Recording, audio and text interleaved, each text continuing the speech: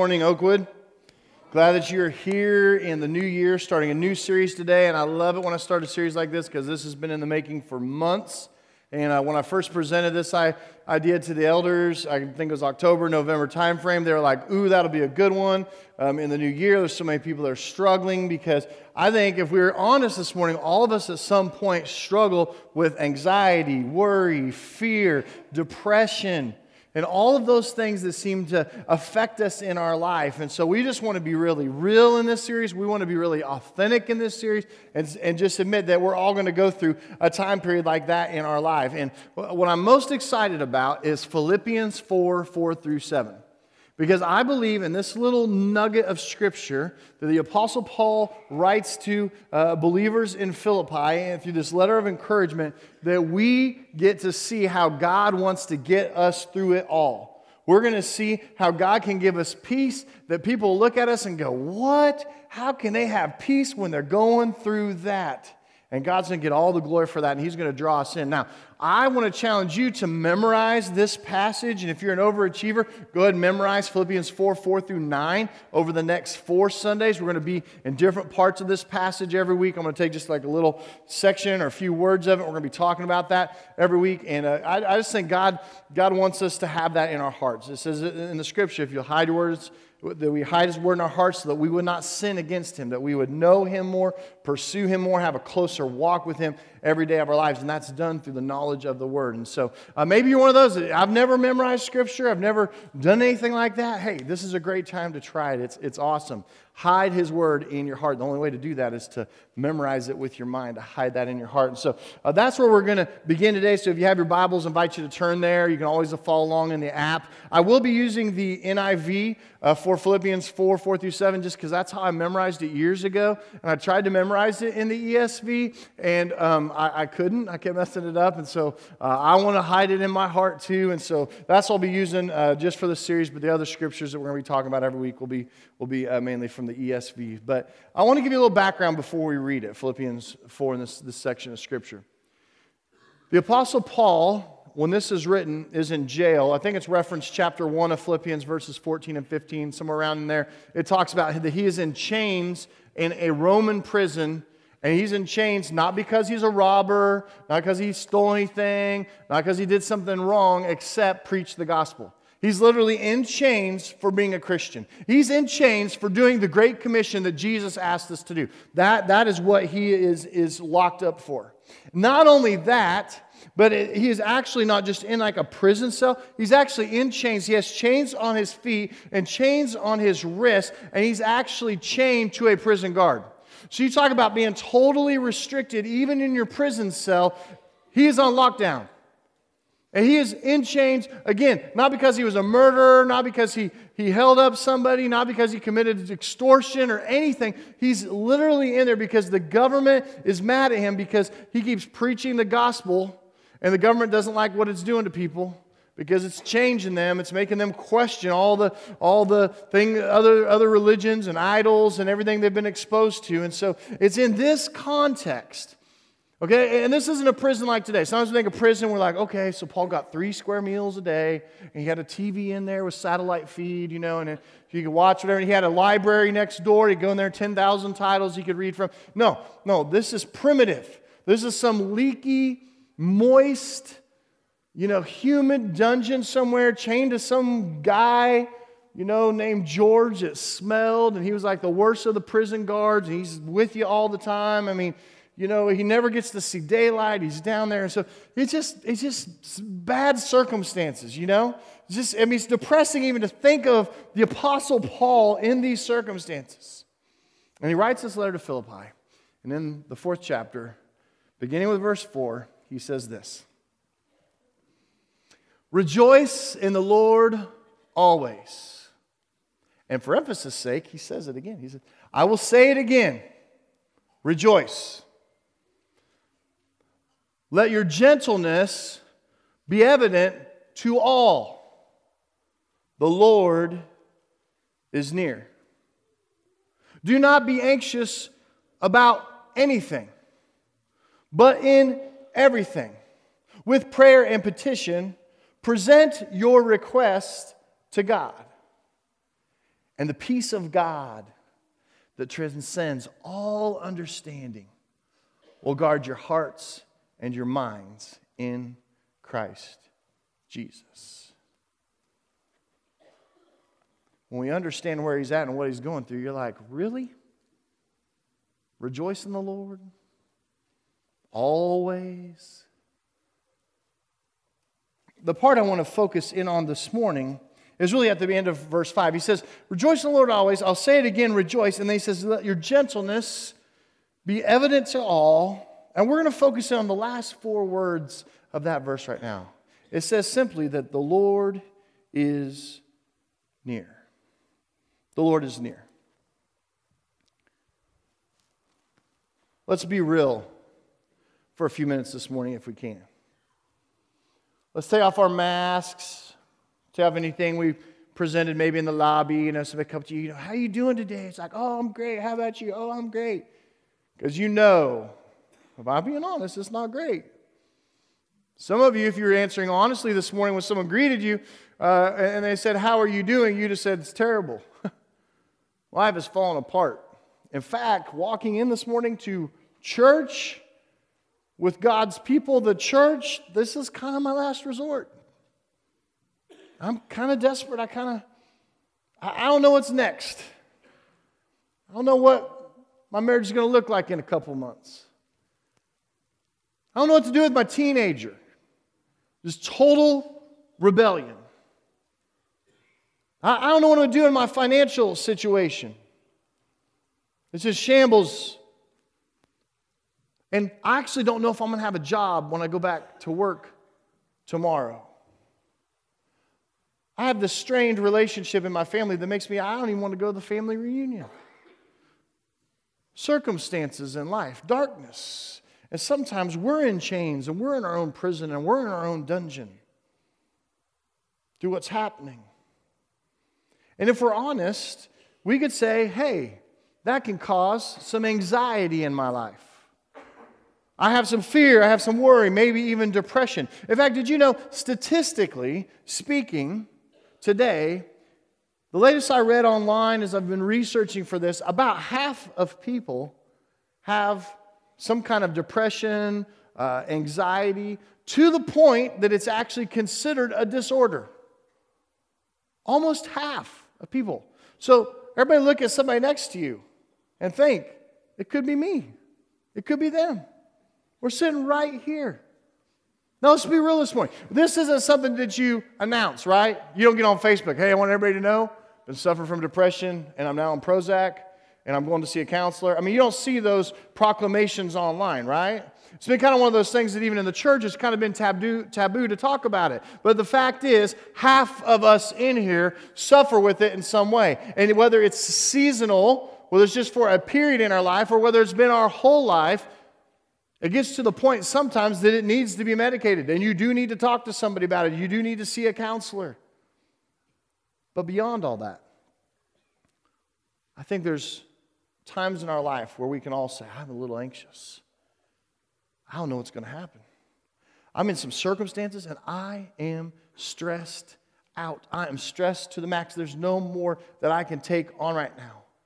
I feel like my plate is full. And it doesn't help that we're in this hurry, that we're in this hurry culture, that everything's coming so fast with technology. Technology is such a blessing. You use technology. Yes, it can be a blessing. But for most people and a lot of people, it's a curse because it just makes things go faster. It makes things go faster. And sometimes we are wanting the pause. We are wanting things to slow down because it seems like the more it comes at us, the more stressful it is. My wife, after first service this morning, she came up. She said, I think you should tell them about decision making. And she read me a statistic that she found. The average adult makes 35,000 decisions a day. 35,000. Can you think about that? Because you had to decide where you're going to sit when you come in here. You had to decide what to wear today. Some of you had like 49 outfits, and am I wearing makeup or am I not wearing, am I going to do my hair, take a shower, what am I going to eat, am I going to take my medicine? It's all this stuff, right? All these details. 35,000. I mean, I say that word, it makes me tired just from hearing 35,000. And that's just average. But can we all just acknowledge this morning that half of us in this room could be struggling right now? About half. And there's some people that come in this morning and say, you know what? The struggle is real. And I want you to hear me this morning and say this. Don't be alone in this, okay? The way you feel that desperation, you feel that anxiety building up, you feel like you're at the end of your rope. Don't be alone in that today. It is real. What you're feeling is real. Other people feel it too. We just, don't talk about it. We don't want to talk about it. Sometimes we just don't want to address it. For some reason, we've made it kind of a shameful thing. Some people think when they have to go talk to somebody about their problems that they're crazy. You know, somehow I'm admitting that I'm crazy. I'm just not right in the mind. Well, when half of us are that way, I'm thinking, that's normal. It's fairly normal.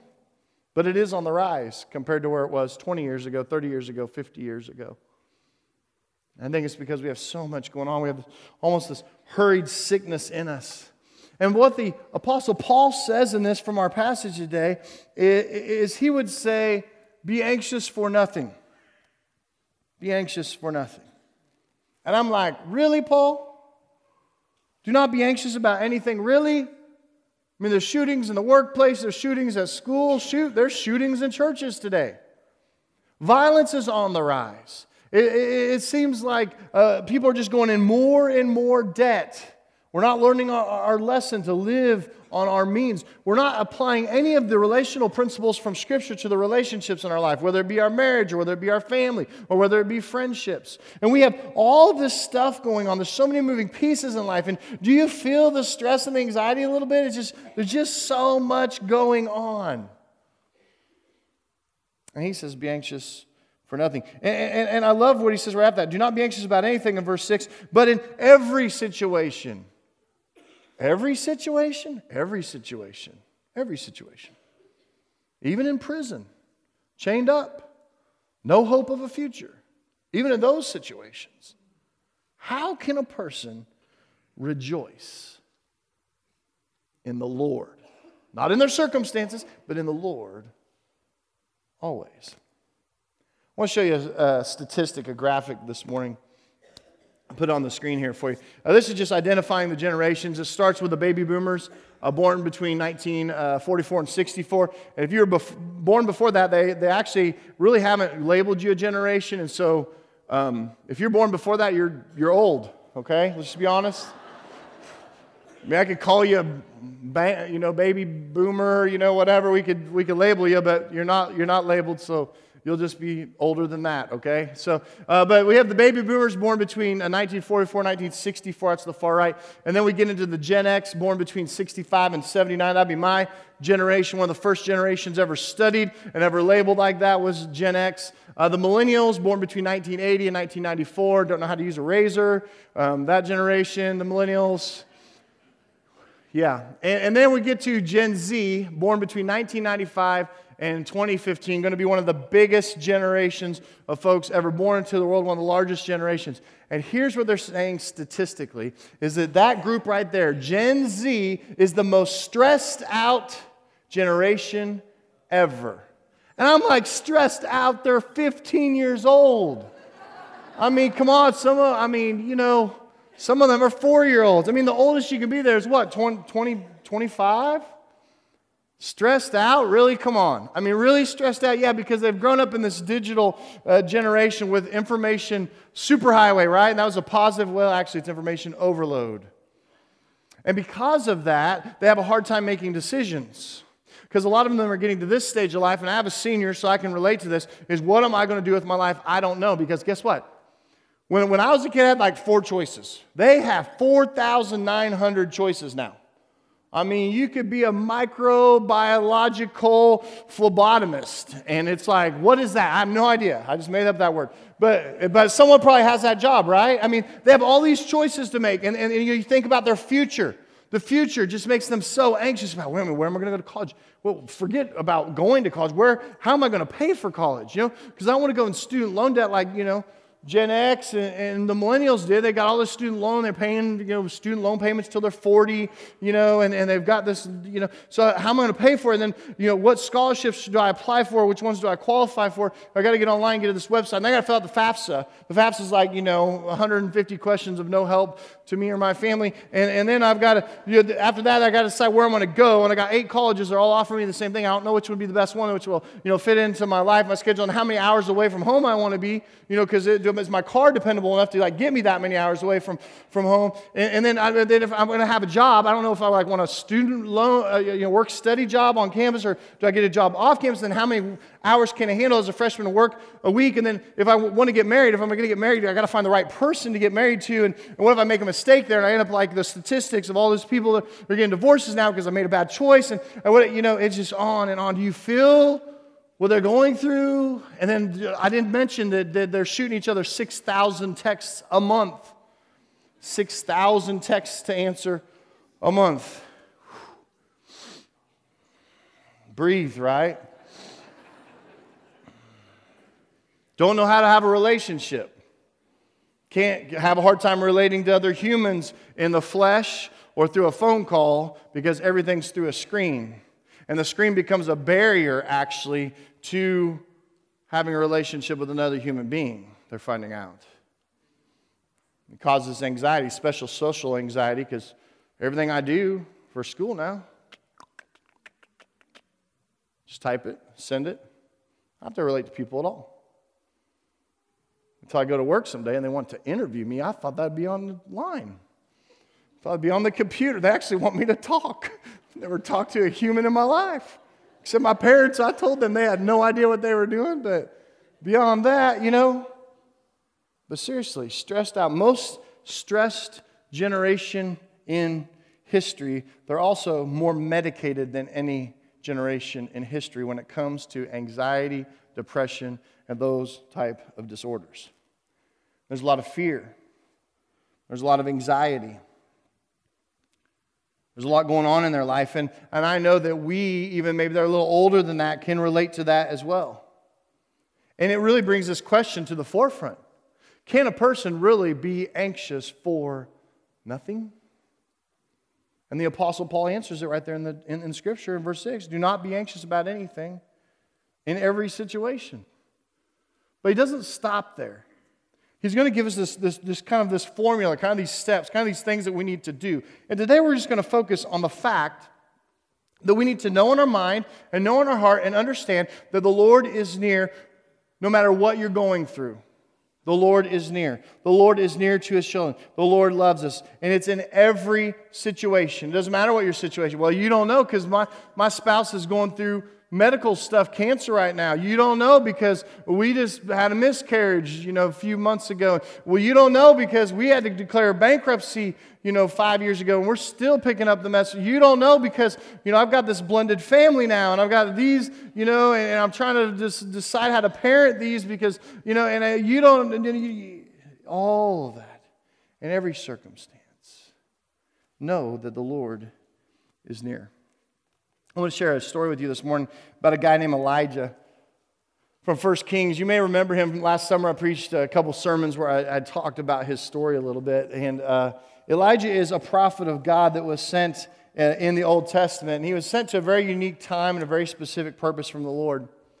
He was sent to actually start speaking into the truth, the life of a guy named Ahab. Now, let me read you about Ahab. This is 1 Kings chapter 16. This is what it says about Ahab. Ahab was the king of Israel, okay? Israel is the nation, God's chosen people. Ahab is the king of Israel. This is what it says about Ahab.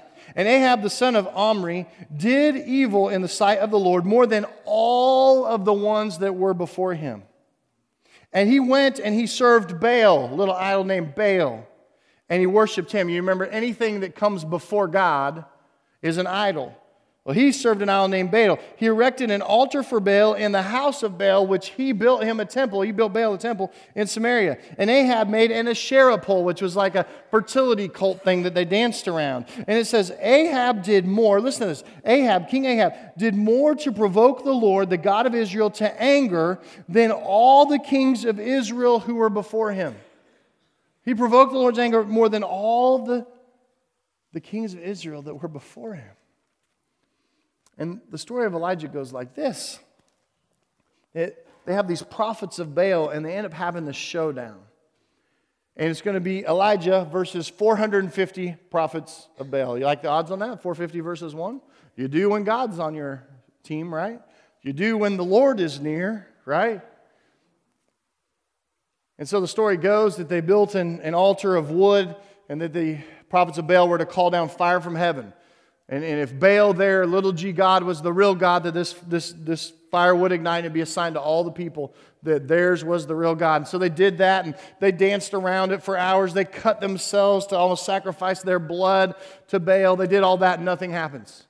Then Elijah comes on the scene, and he says, building this altar to the Lord made of wood. And he says, not only that, but I'm going to be fancy here. I want you to make the wood wet. Like really wet, like pour buckets and buckets and gallons of water. In fact, put it in an entrenched pool. We're going to have wet wood get lit because of God's power from heaven. And he does it. And God does it. He sends this fire from heaven. It burns up all of the wood. It burns up the altar. It burns up the pit. It burns up all the water. Water's on fire. God is powerful. He can do that. Burn some water up in it. And it's awesome. And at the end of that, what happens is this, and this is found in 1 Kings 18. It says, and then Elijah said to them, seize the prophets of Baal, let not one of them escape, all 450 of them. And it says, and they seized them, and Elijah brought them down to the brook Kishon and slaughtered them there with the sword. So he runs 450 guys through. Now, at this point, you're thinking, Prophet Elijah, dude, this is awesome. Look at God's power. God's so close to you. You're so close to Him. This is awesome. And then we get down to chapter 19, and this is what it says. King Ahab told Jezebel. Jezebel is his wife. She's the queen of Israel, and her and Ahab are kind of in the same boat, bad people. Ahab told Jezebel all that Elijah had done and how he had killed all of the prophets with the sword. Then Jezebel sent a messenger to Elijah saying this, so may the gods, and she's talking about her gods, her little g gods, so may the gods do to me and more also if I do not make your life as the life of one of them by this time tomorrow. The queen of Israel sends Elijah the prophet a death threat. It says, by this time tomorrow, you will be dead, and you'll be just like all these prophets. I'm going to run a sword through you. And then the prophet Elijah has been sent by God, has been empowered, has seen this mighty things happen in his life and all these miracles and stuff. It says this in verse 3. It says, then he was afraid, and he arose and ran for his life. And he came to a place called Beersheba, which belongs to Judah, and he left his servant there. What just happened? Think about it. It says he was afraid, full of fear, anxiety. What's going to happen?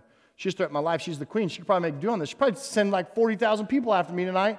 They're going to run me through the sword. And so he arose and he ran for his life, trying to get away from his problems, right? We do that in life. We try to run away from our problems, and sometimes we distract ourselves from our problems, and we fill our life with all kinds of things except the Lord Jesus Christ, which is what we really need to get through it. But he says that he was afraid. He ran for his life, and then he left his servant there. It's interesting that it says at Beersheba, which belongs to Judah, he left his servant there. He isolated himself. His servant would have been his right-hand man, his best buddy, the guy he could trust, the guy he could stand back to back with in battle. He leaves him, and then in verse 4 it says, but he himself went a day's journey into the wilderness. And he asked, listen to this serious, and he asked that he might die, saying this to God, it is enough now, O Lord, take away my life. He's suicidal. Fear and anxiety and depression have been upon this man of God. And it has brought him to his knees to the point. He's like, I want to be run through the sword. I want to be pursued like this. I am stressed out. I don't know what's going to happen next. What's going to happen to me? Lord, just take my life. I've had enough. You ever been to that point? I've had enough. I don't want to go on anymore. I've had enough. It's over as far as I'm concerned. Lord, take my life. Prophet of God. You see what he does? He's afraid. He runs away from his problems. He cries out to the Lord. And we would say what? We would say, Elijah kind of lost it. We don't like to say that about people, right? That's offensive. Don't you say I lost it. He lost it, folks. The prophet Elijah that just took down 450 prophets of Baal. They called down fire from heaven. They lit an altar on fire. They defeated 450 on one. With God on his side, with God by his side, with the Lord being near to him in his time of need. Now he's going through this stress and anxiety because he thinks the Lord isn't near. Oh, Lord, you were with me yesterday, but are you really going to get me through this new thing today? We struggle with that too, don't we? Then you go on down in chapter 19, and in verse 7 it says this, the journey is too great for me. It's too great. I can't do it. I can't go on anymore. You go down to the end of verse 10. He says, they seek my life to take it away. He is filled with fear. He is filled with anxiety. And let me tell you the truth this morning. Elijah does what so many of us do, right? We face our struggles while forgetting our God. We face our struggles while forgetting our God. And for some of us, the truth of it is just because of all the noise in our life, we feel like we can't hear from the Lord because Satan is shouting. He's shouting to us in our sin. He's shouting through the temptation that's in your life right now. Satan is shouting all the lies. The Bible says he's a liar. It says he's the father of lies. Don't believe a word that he says, and yet he shouts it. So that's all that you can hear. All you can hear is his plan for your life. All you can hear is how bad things are, and things aren't going to turn around. God's not there for you. And you go through all of this. And we forget. We forget our God. We forget who he is. Let me share with you who God is. These are 7 names from the Old Testament, Hebrew, that tell us who God is. Listen to these. Jehovah Jireh. God is Jehovah Jireh, which means he is God, my provider. He's going to provide what I need. God is Jehovah Rapha. Jehovah Rapha, he is my healer. That's what that means. My God is my healer. Jehovah Nissi, which says that God is my banner. It gives us this idea of victory. If the banners went before the army, God is my banner. He's the one that's going to give me the victory. There's Jehovah Makadesh. Jehovah Makadesh says that he is my sanctifier. He's the one that makes me righteous. It's through his power that I can quit sinning and walk in newness of life. Then he's called Jehovah Sidkenu, which means my righteousness. He is my righteousness. Then listen to this one, folks. He is Jehovah Shalom. He is my God and my peace. Jehovah Shalom. Listen to this one. He is Jehovah Rohi, my shepherd. He is my shepherd. Do you remember the Psalm 23? Yea, though I walk through the valley of the shadow of death, I fear no evil, for you are with me. My shepherd, the Lord is my shepherd, I shall not want. And then listen to this other one, the last one. Jehovah Shammah, my abiding presence. My abiding presence. Reminded me of John chapter 15. John chapter 15 talks about the vine and the branches. And that's when Jesus is telling the disciples, abide in me, stay with me, stay close to me. Abide in me and I will abide in you. For apart from me, you can do nothing. And so you abide, you stay, and you rest in me. And I will stay with you. Why is he Jehovah Shammah? It's because the Lord is near. The Lord is near. And God wanted to show Elijah, hey, I'm bigger than your problems. There is nothing in this world that can separate you from my love. There's nothing in this world that is too big that you and I can't handle. Well, what if I lose a family member to death? There's nothing. There's nothing that you and I can't get through. Well, but what if I go to financial ruin and I have nothing? There's nothing that you and I can get. What if I go through sickness? What if I go through some kind of cancer? What if you feel the anxiety building with all the what ifs in life? And he says, I am near. And because I'm big and because I'm God and because I'm on the throne, because I control all things, because I'm the God over all things in life, because of that, because I'm near, you can rest in me. And God's showing Elijah, I'm bigger than all those problems. Now, I want to share with you the rest of the story of Elijah. What did Elijah fear when he started running? When he started running, what was he fearing? Death, right?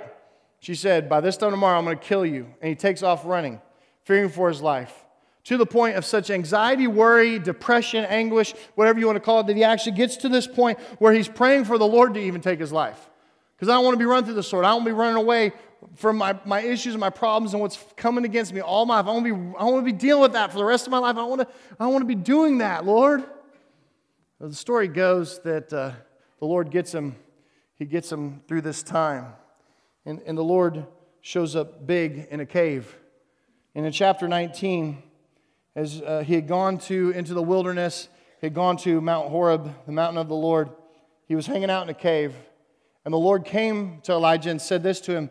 He said, go out and stand on the mount before the Lord. And behold, the Lord passed by, and a great and strong wind tore the mountains and broke in pieces the rocks before the Lord. But the Lord was not in the wind. And after that, after the wind was an earthquake, but the Lord was not in the earthquake. And after the earthquake came a fire, but the Lord was not in the fire. It was the earth, it was the wind, the fire. Earth, wind, fire. Earth, wind, fire. All right, somebody snickered. You know the band, right? That means you're like that generation up there that was old. Earth, wind, fire. He wasn't in the wind, he wasn't in the earthquake, he wasn't in the fire. And then it says this, and after the fire, the sound of a low whisper. The sound of a low whisper. The sound of a low whisper. I've asked Amy to come up and join me on stage just to illustrate something for you this morning. So Amy, if you go ahead and come on up at this time. Amy loves this because Amy loves to be in front of people, okay? No, she doesn't. You want to see anxiety and fear right now? So pray for my marriage. We're going to work on it this afternoon, right? She's being a good sport with me this morning. But I wanted to illustrate this because I thought if nothing else, you might remember this from the message today. Okay? Because what we see throughout the Bible is that Satan is a liar, right? And he loves to scream lies at us. And so Satan doesn't really like to be close to us because he hates us. And he hates God's creation. He hates that we might worship God. But from a distance, Satan screams at us. Now, Amy, make your anxious face. Well, she already has it on. But what does Satan do? From a distance, he yells at us, he screams to us that you're not going to get through this, and I don't know how this is going to work out. And you know what? God is not close. I mean, you keep putting your faith in Him, but bad things keep happening to you in your life, and, you know, it's getting really bad, and, man, you just wait to see what happens tomorrow. You don't even know what's going to happen tomorrow. It's going to be really bad. If you think you've experienced it so bad now, just wait. And Satan yells at us. But what does it say in the Scripture? It says that God is near, and when Elijah needed the Lord, it said that he came by the mountain. He said, come out of the cave, and it says that he was in a low whisper. Now, if you whisper to someone, where do you have to be heard? Close. That's why God whispers. He says, you know what? We got this. Because I'm large and in charge. And I know you're going through some stuff right now. But I'm telling you, I've got a plan. And my plan is to prosper you, not to harm you. It's a plan to give you hope and a future. You just stay with me, abide in me, because we got this. And we'll get through anything in life. Anything. There's nothing that's going to separate you from my love. No height, nor depth, nor angels, nor demons, nor principalities, nor powers. There's nothing in this world. There's nothing that Satan can yell loud enough to come between us. So just abide in me, and I'm going to abide in you. And you keep coming to me when you're weary and heavy laden, and I'm going to give you rest. Thank you. Appreciate it. Why does God whisper? It's because Paul knew what he was talking about. Even in the prison, chained to people, what did he say? Rejoice. Why? Because the Lord is near. Do not be anxious for anything. Why? Because the Lord is near. The Lord is near. You know how near the Lord was to Elijah? What did Elijah fear? Death, right? Coming after him. If the story goes on and you read on in 1 Kings and even in 2 Kings, you hear that he hands the torch of his being God's prophet to a guy named Elisha. So Elijah passes the torch to Elisha. And what Elisha gets to experience with Elijah actually never dies. The thing he feared the most was death, and he actually doesn't die. Do you know how he went to heaven? A chariot of fire came down from heaven. Horse-drawn chariot of fire. The glory of God picks him up and takes him to heaven. And so the thing that he had anxiety about, the thing that he had fear about most of his life, God took care of it. Because the Lord loves us and because the Lord is near. And this is what somebody needs to hear this morning, is that God's presence is enough.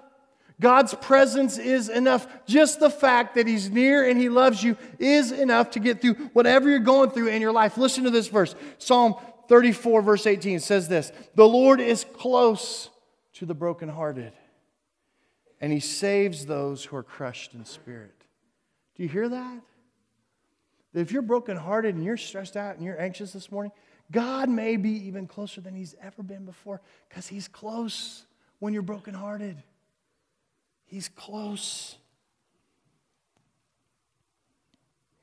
Let's read that as we close this morning. "Rejoice in the Lord always." I will say it again, rejoice. "Let your gentleness be evident to all. The Lord is near. Do not be anxious about anything, but in everything, through prayer and petition, present your requests to God. And the God of peace, and the peace of God, which transcends all understanding, will guard your hearts and your minds in Christ Jesus." And I want you to know this morning that the Lord is near for whatever you're going through. That there's nothing that's too big in your life, too big a sin that He can't forgive, too big a circumstance, maybe had nothing to do with your choice. It's just the sin-fallen world has kicked you into some circumstance that you don't deserve and you're suffering through right now. I'm here to tell you, there's nothing that you and He can't get through. You just need to know He's near. You are in His presence. And He is just always a prayer away. And that's how the Apostle Paul gets through life and death. It's because he has this heavenly perspective that I have nothing to fear. Be anxious for nothing, because the Lord is with me every step of the way in life. And I believe somebody or somebody's needed to hear that this morning. And you need to know that no matter what's going on in your life, the Lord is near. Let's pray. Lord God, I thank You for loving us. I thank You for the fact that You are close to us in our time of need. God, that You're the one that's even closer than a brother. God, that You're the one that's so close to us that sometimes we've got to cut the noise out of our life. We need to quit listening to the loudest voice, because it's the voice of the deceiver. He's a liar. He's a cheat. He wants to take things from us. He whispers that maybe something else would be a better way in life, and it goes against Your will for us in Christ Jesus. And through it all, we don't have to be anxious about anything, because we know that You're near. God, I pray as we sing this song in these next few moments, if we need to reach out to somebody over here to come to the decision room, if we need prayer, if we need somebody to just talk to about a relationship with You because we're not feeling Your presence, Lord, maybe we need to give our life to You. We need to surrender our life to You and actually become a part of God's family and become a part of who You are, God, and what You're doing in our lives. Lord, whatever it is, I just pray, God, in these next few minutes, just continue to do Your work in our minds and our hearts. Because, God, we need to know that You're near and that there's no circumstance that will separate us from Your love. And, God, I know that some of us, we're looking at our circumstances right now. It's tough. But, God, You are near to us. I just pray, Lord, if You are giving us that response that we need to make, some physical action we need to take of walking, praying, whatever it is this morning, God, that we would answer that call in our hearts. God, thank You for loving us and for being there for us. We pray in Jesus' name.